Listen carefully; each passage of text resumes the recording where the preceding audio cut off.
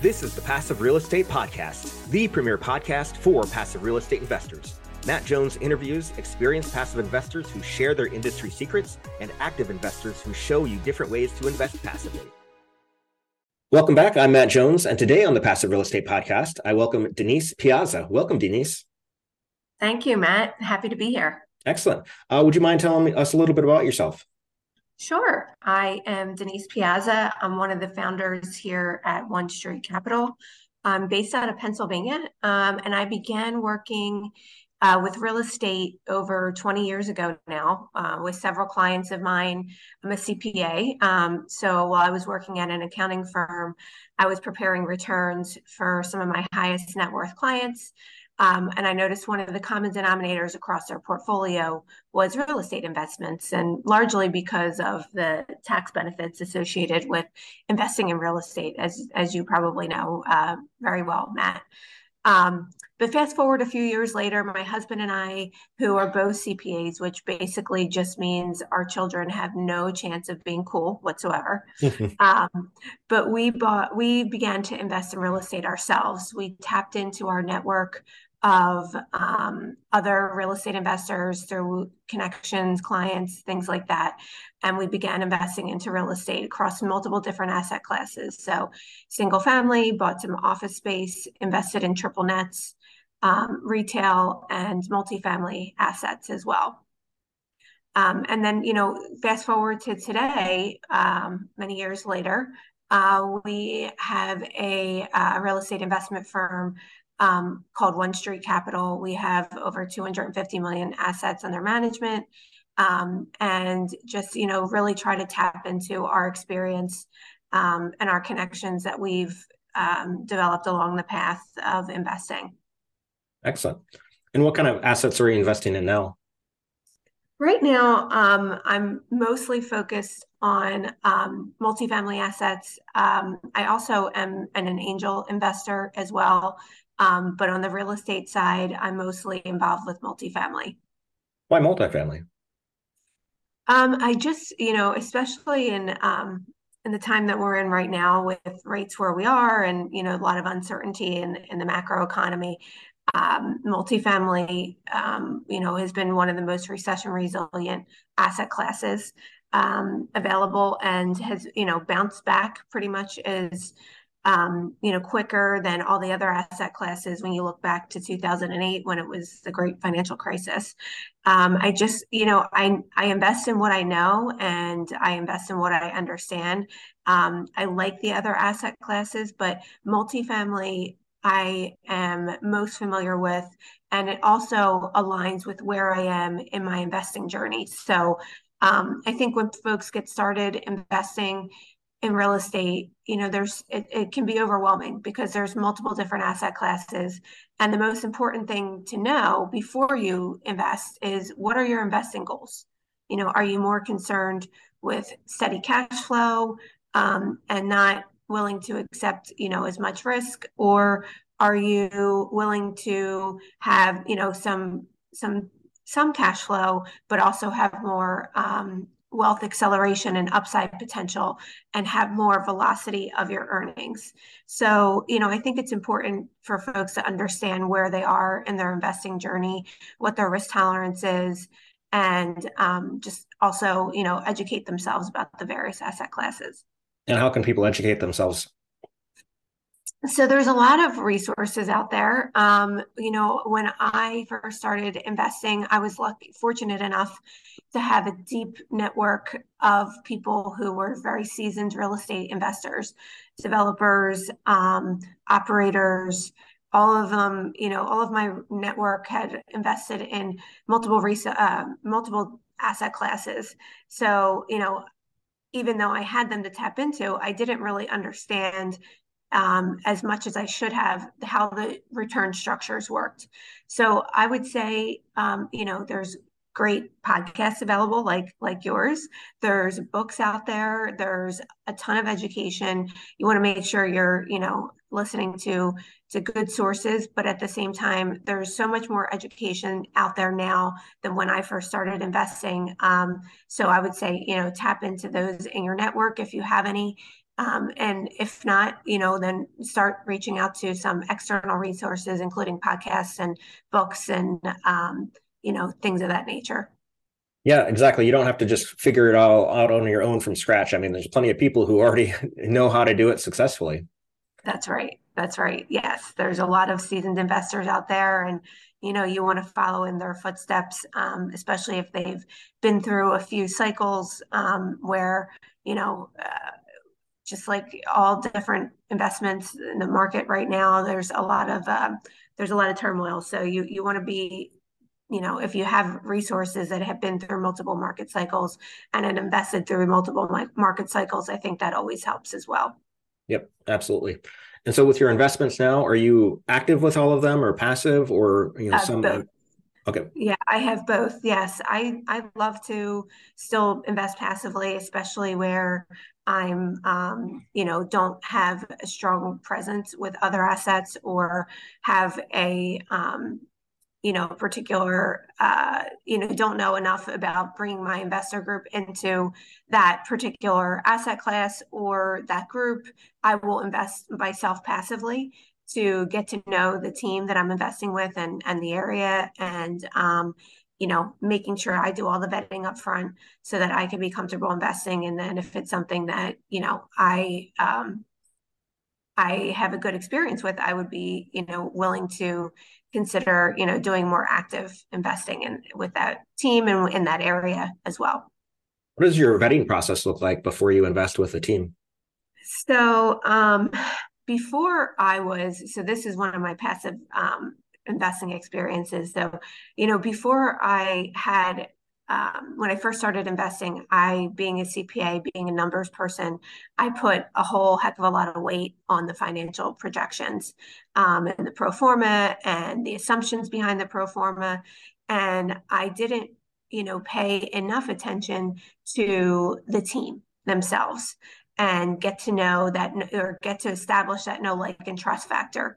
So I think that has been one of the greatest learnings that I've had from my passive investing experience because you may have heard this a million times on here, but a great team can turn an average deal into a home run, and a average or below average team, I should say, can turn a great deal into a dud, basically.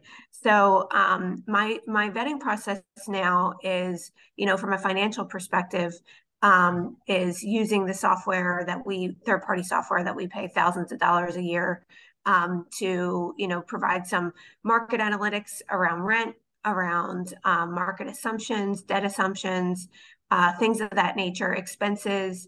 So we'll use those resources to vet the numbers associated with the deal. But before we even get to that part of the process, we'll look at the market. We'll look at the resiliency of the market.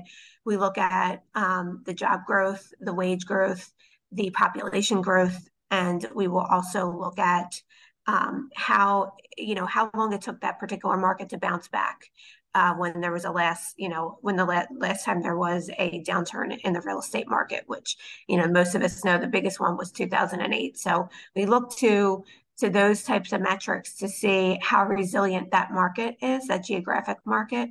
So we'll do a lot of research and make sure that we feel very comfortable investing in an area.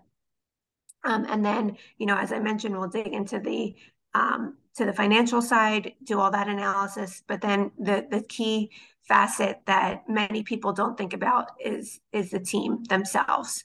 And again, I think, it's difficult in this industry to establish. I'm not going to say there's a magic pill to do it, but to try to establish that know, like, and trust factor. So, look for referrals from other investors, look for, ask them for multiple, questions about how they handled various experiences. So, the biggest challenges that they've had associated with the deal.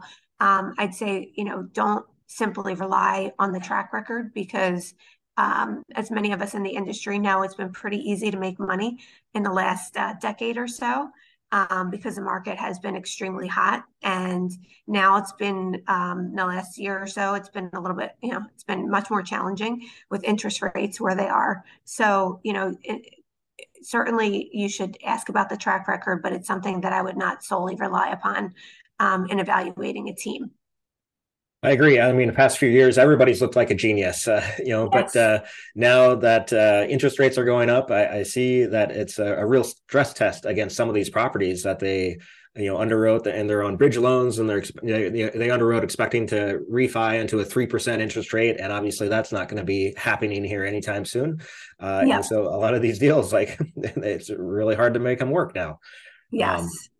but what are some of these questions that, like, as you're getting to know a sponsor, what are the questions that you ask them to determine if you also like and are going to trust them?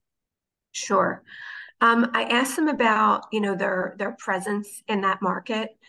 A lot of times when a team has an existing presence in a market, they have a competitive advantage over other operators. So they will, get access to deals before other operators. They have established that broker relationship that helps them to get better access to pricing, allow them to better negotiate deals because they have a negotiating factor with the broker because they already have real estate in that particular area. I asked them about their relationship with their property management team, or if it's an internal team, meaning they're vertically integrated and they have property management in-house within their company. One of the key things that I ask about are leading and lagging KPIs that they use. So their key performance indicators, that basically is telling me how they monitor their properties and how tightly they manage them. Again, I think that's something that many people haven't had to pay as close attention to in the last few years because you've been able to rely on the market just being so hot and being able to have the market just bail you out. And I think that now that things are a lot tighter, it's going to show the genuinely good operators and how they can perform exceedingly well because they are able to pivot. They're able to reduce expenses when they can't increase revenue. And they can pull different levers in order to increase the net operating income of the property. Just being an accountant too, I asked them about, controls that they have, whether it be with a third party property management company or if it's, an internal company, how do they make sure invoices aren't being paid twice? Who do they use to do their accounting? Things of that nature that really just speak to, how well and how tightly they're managing their assets. Very good. And on your team, where you're a general partner, what is your role? I'm involved in the acquisition process from the perspective of underwriting. So I will, use that third party software that I talked about to help drive some of the assumptions. And then also, just because of my background, I'm involved on the financial side as it relates to asset management. So one of my properties, just had a financial review on for the month of April and literally, questioning a $250 invoice.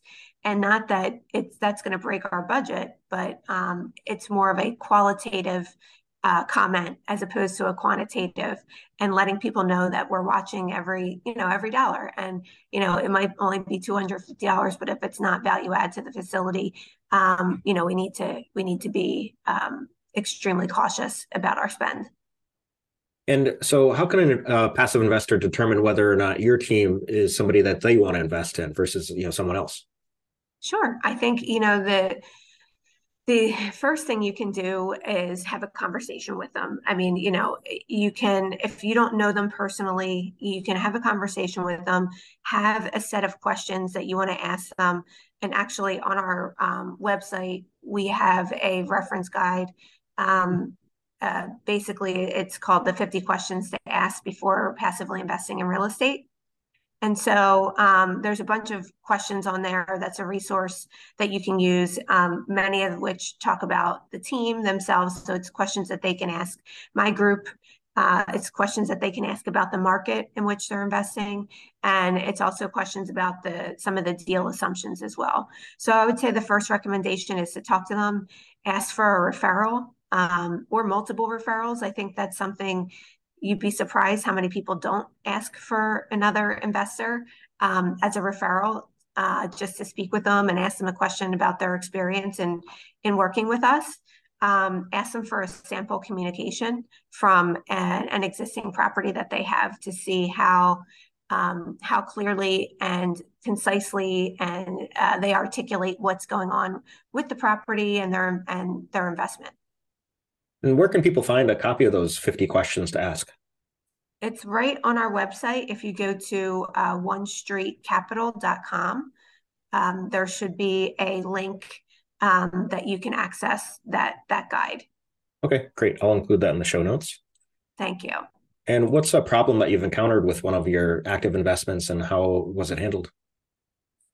So, I think in one of them was, we've had some weather incidents, even in parts of the country, as you probably know, Matt, and have an experience in parts of the country that don't typically have, freezes. So we had an asset in the Southeast where we had a pipe freeze, and the buildings and the assets themselves are not, they're not winterized to the same level as assets are in the Northeast.